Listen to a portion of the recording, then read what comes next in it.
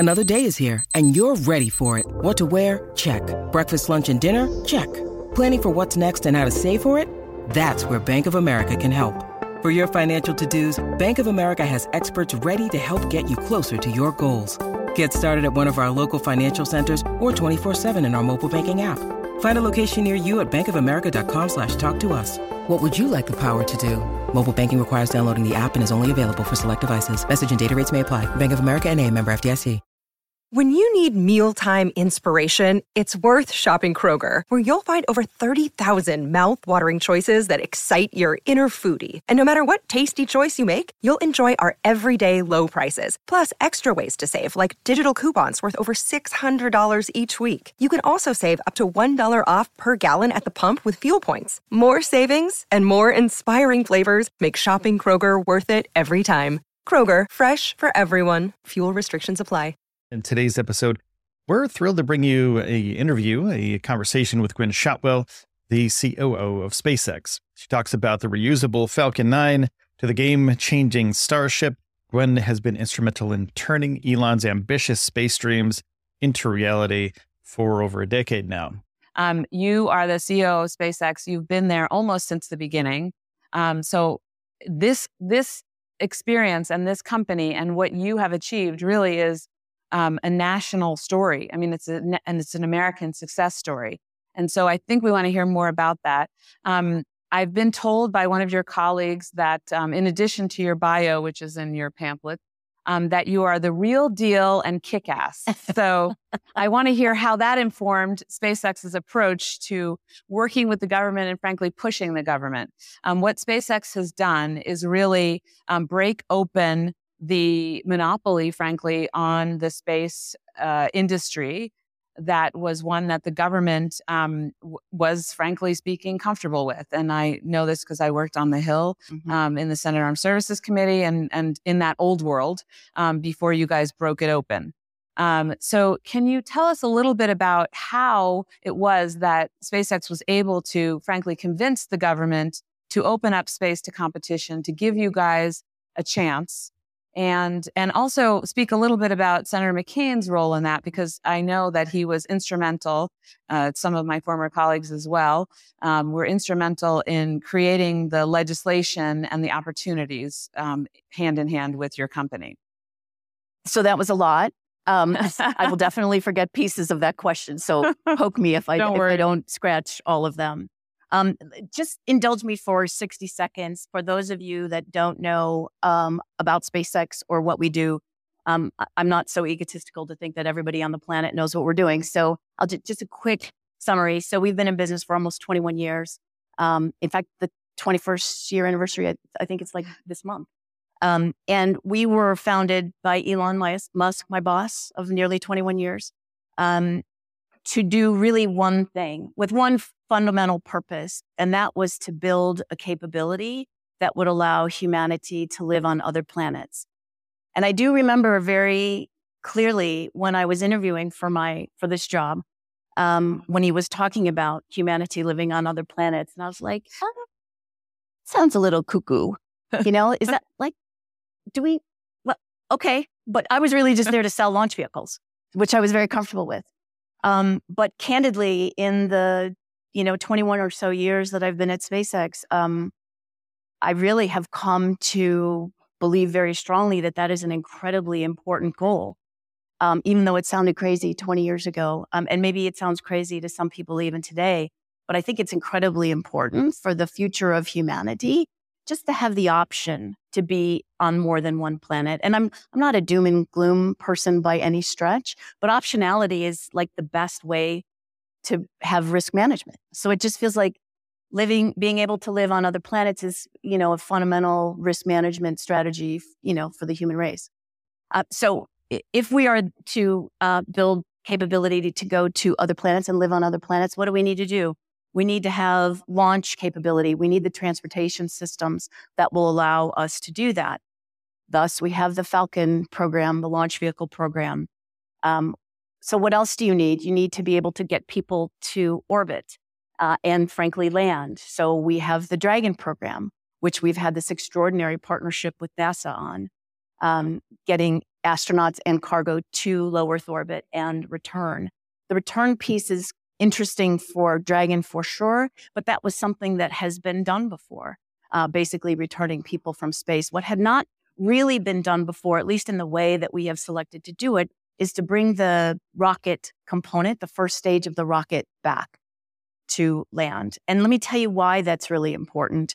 If you want to take people to another planet and you want a real settlement there, you have to go and come back, right? There has to be this communication between Mars or somewhere more interesting and Earth. And so you have to be able to land the rockets, right? And the shuttle was capable of landing, but it was very complex and it was not capable of landing and being able to refly immediately.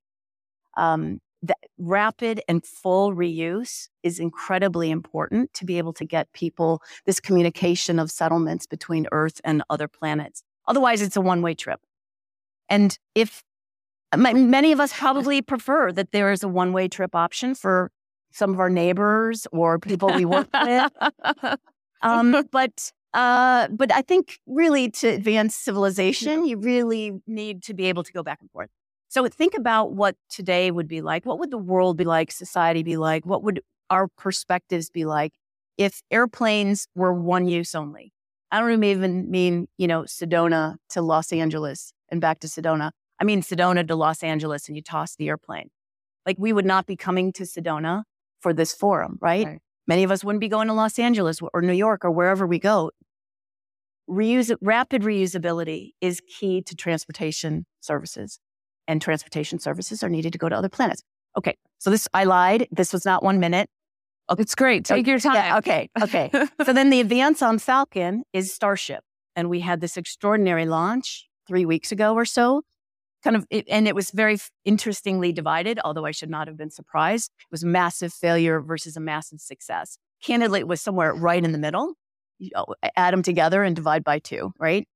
We certainly got further than we thought we would, which was great. There was a strong chance that we would actually take down the tower.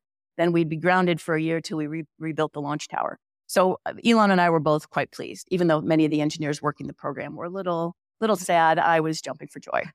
So the deal with Starship is both the first stage, like Falcon, reusable, and the second stage, Starship, rapidly reusable. Right now, we don't reuse the second stage, recover or reuse the second stage on Falcon. So that's Falcon, Dragon, getting people to orbit back, Starship, full and rapid reuse.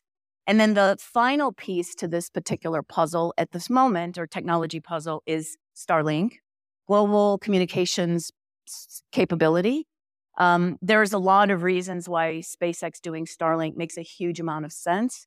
One really key reason is that the addressable market or the market for global broadband is on the order of $1 trillion a year. Even if we were to capture a very tiny part of it, 3%, $30 billion a year of business, the rocket business, it's not more than $6 or $7 billion a year, maybe $8 billion a year. And so the financial benefits of having that gigantic market will help SpaceX fund our technology-driven approach to moving people to other planets. So that's SpaceX in a nutshell. Okay. So let's go. Yes. Now we go back. Phenomenal company. I mean, really path-breaking, as I said. You have achieved so much we could not have imagined. We are closer to getting to Mars, frankly, because of everything that you and Elon have done. So can you talk to us, though, because it wasn't obvious that it was going to happen. Right. That you had the U.S. government very risk averse. I mean, talk about probably one of the areas where they're most risk averse is space. It's also one of the areas where we've had commercial, satellites, et cetera, but largely the government is still the dominant player, controls the space of space.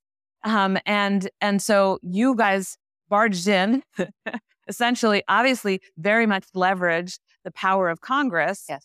To open the door to competition. Can you talk a little bit about that and maybe throw in a John McCain story? Yes. And I have a number of John McCain stories, actually. So SpaceX, there are kind of 2 key factors in our ability to have broken in to this business. One was NASA. We would not be the company we are today had NASA not partnered with SpaceX, given us a Space Act agreement in 2006 to help us build the Falcon 9 and the Dragon capability, which is now servicing the International Space Station with both cargo, science, and crew. So NASA was incredibly important to this. And there were others in the government that were also incredibly important. And John McCain was certainly one of them. More for sure on the DoD side than NASA side. But Senator McCain was visionary in looking at the state of the launch industry in a time frame, 10, 15 years ago, saying we fundamentally are relying on one provider, United Launch Alliance, which is a joint venture between Boeing and Lockheed. Huge history of, very successful launch programs. But now it's a joint venture, so it's kind of one company. So it's fundamentally a monopolistic provider. One of the systems, the Atlas systems, relies on Russian rocket engines for launch. I was going to ask you about that. Yep. So even if you say, okay, we did have duality of launch, competition is great, by the way. We are firm believers in competition, as was John McCain. All John really focused on was just opening up a crack for a company to break through, to compete, not to win, no guaranteed launches, no guaranteed money. You have to earn your keep, basically. And so fast forward to today, what if the only vehicles that are flying are incredibly critical national security space payloads that are going to help us win conflicts around the globe were powered by Russian engines? We'd be screwed, right? And Senator McCain had the vision to say, this is not right. This is not right. We should not be flying national security space missions on vehicles powered by Russian engines. So kudos to him. And that was just one small piece of it, right? He was fighting the fight to ensure that innovation would be allowed in government operations and programs. Right. He was very much a believer that you wanted to eliminate waste, fraud, and abuse. And one way to do that, of course, would be to incite, to provide competition, incentives for competition. Absolutely. So now let's talk about today then. Obviously, the Russian rocket, we've moved away from the Russian rocket. I don't think entirely. We're still making we still have a little bit of ways to go. That, of course, was necessitated, or it was made obvious to the world by the 2014 invasion of Ukraine by the Russian government. At that point, people started pushing for it, but it took a long time. Again, the inertia of the U.S. government. Today, where do you see the need for more competition? Where do you see that the government is falling short in terms of fostering your efforts and competition writ large? So I think we need to think about reforming, and I know the senator was a reformer for sure, and I think we really need to sit down and get very specific. We have a system that prefers for the government customers to be in control, as opposed to stepping back, surveying what's working, what's great. Does North Face make better gear for mountaineering and for deserts than a government contractor? Probably. We've got this system, and there are organizations within the government that function and only know how to function within the system. So the organizations themselves aren't terrible. The people that are running these organizations aren't terrible. But we need to really force a rethinking on how we procure systems. A couple of examples. In addition, and what's tied to that, by the way, is the regulatory element of how you do things for the government. Okay. So we need to rethink it. People are not bad. Organizations are not bad. They've just been put in this system where the belief that the only way you can be the best steward of taxpayer money is to own it, operate it, manage it, dictate requirements, as opposed to letting a commercial company or letting a company that has a commercial idea that will go and get investment capital, leverage their own operating revenue to build a system like Starlink. We've got 4,000 satellites on orbit. We launched our first satellite in, I'm going to get this wrong, I think 2018. Is it 2018? And now we have 4,000 satellites on orbit. So in less than 5 years, We put 4,000 satellites in orbit. There is not a government program that could have done this. Couldn't. There would be this paralysis associated with requirements and how much do you need, and I don't want you to blow stuff up because that makes it look bad. The program office looks bad when you blow stuff up, which I get. You're trying to be great stewards of the taxpayer dollars. But blowing stuff up is a very helpful way of learning. Take it from me. We have blown a lot of stuff up. And thank goodness we have not hurt anybody because there are regulations in place to not hurt people when things blow up. So I'm not opposed to regulations, but the regulatory bodies need to figure out how in the world can you regulate a system like Falcon or Starlink in a way that allows us to spin these designs quickly. FCC, and by the way, again, not bad people, not bad organization. These are good Americans, right? But the FCC was following their process to license a ground terminal, the Starlink. Does anybody have Starlink in the? Okay, I have like 5 of them. They're fantastic. The ground terminal, the terminal that you put on your house or your roof or your pole or whatever. By the way, more of you need Starlink. There was only like 3 hands here. Way more of you. It's the best broadband internet available. So they were licensing a terminal that was 3 cycles too old.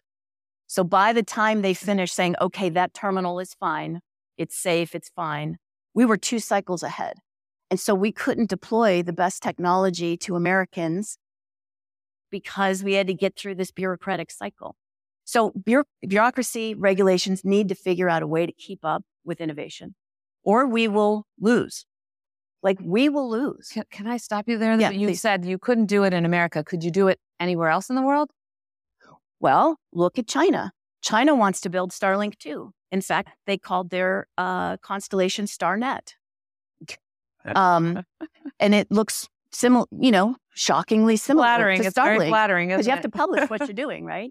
I'm pretty sure that their regulatory system is not going to be 2 cycles behind on their user terminals. Right? Because it's a whole of nation approach. China has a whole of nation approach. The United States still has a whole of government, whole of industry approach. And I think the key to, commanding the position that I believe we all want to have is to figure out how to bring the whole of nation approach to the United States. That's what we should be doing as Americans. That's a great point. Well, we are sort of stumbling and feeling our way towards something like an industrial policy or something like a way to foster competition. I wonder, since we mentioned Russia and China, can you talk a little bit about how we're doing in the space competition? And also, by the way, I want to really, again, thank you for Starlink, because many people know Starlink now because of the basic internet service that you are providing for Ukraine. That is a wonderful, I consider, patriotic mission, if you will. And it's keeping the hospitals powered. It's keeping Ukrainians in touch and informing us, and obviously helping them also with their effort to reclaim their sovereignty. So thank you for that. So moving on to the competition. So now we have the Russians and the Chinese in space. We were used to being in the forefront with the Russians as the nearest competitor.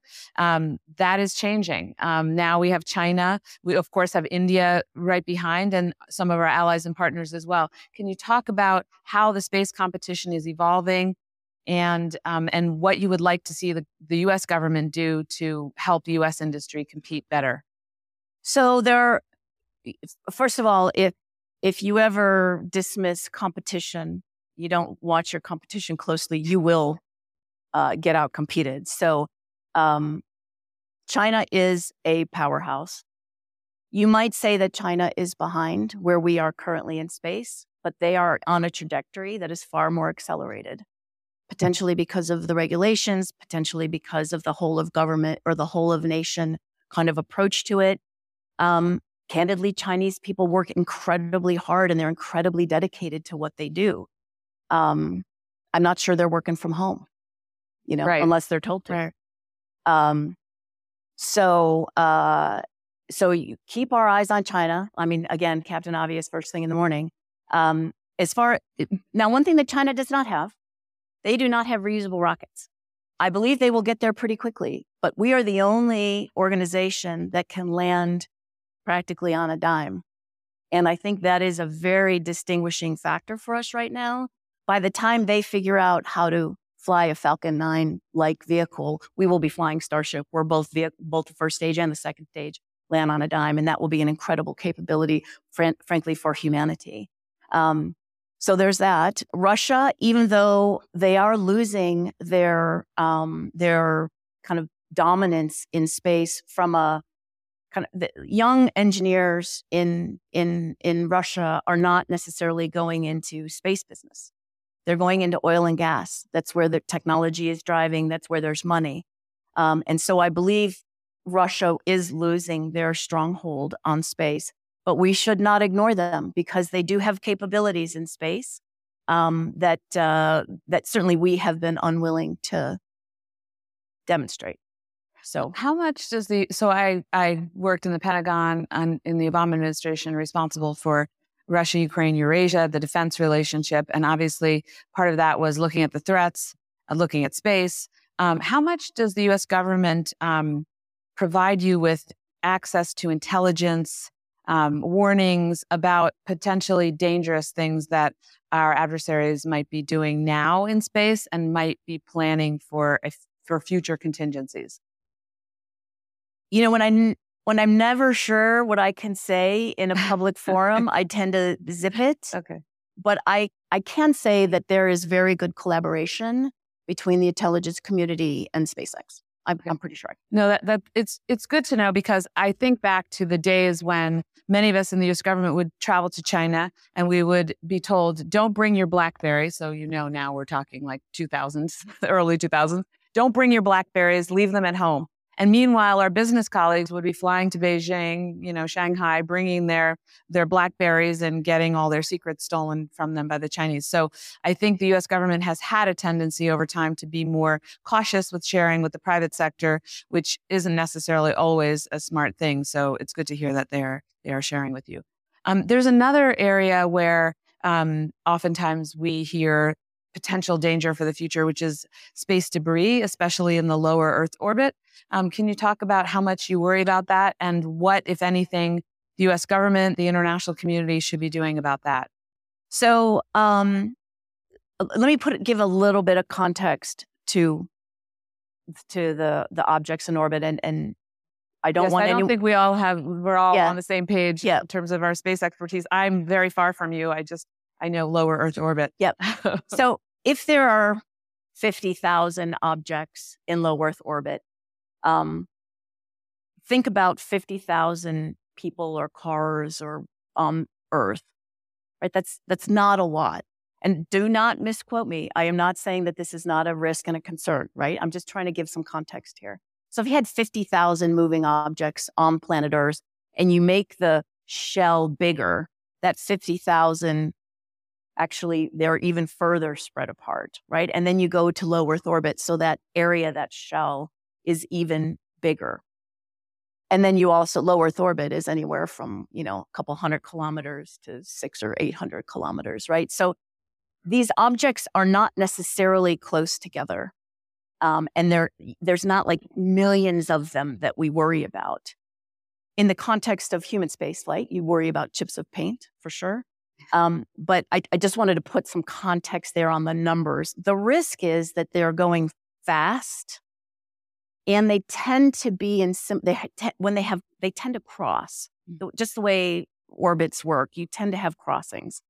And if two satellites were to collide, that would really be terrible. Right now, many of the I'm going to say natural collisions that occur, as opposed to the ones that are intended. The natural collisions tend to occur between a satellite and an expended rocket body. Luckily, the U.S. government is really trying to get all launch vehicle providers, and frankly, I think the Europeans are as well, get your stuff out of space. So once you launch stuff, you make sure it comes in a reasonable period of time, burns up, doesn't hurt anybody on the ground. In our case, we launch our first stages, they come back. We don't leave them anywhere. We don't dump them in the ocean. Our second stages, we had designed the upper stage engine of our second stage to relight multiple times. So we could do a 4-burn or a 5-burn mission for a customer and then still have enough propellant and capacity to be able to bring that second stage again back towards Earth so that we're not junking up orbit planes. So organizations should be good stewards of the space environment, right? Our Starlink network would be crippled if we had a collision. So anyone that says, oh, SpaceX doesn't care about the space environment, look at them junking up the skies with Starlink. Well, that's kind of stupid. How many billions of dollars have we spent on Starlink, which could go up in a puff of collision, call it.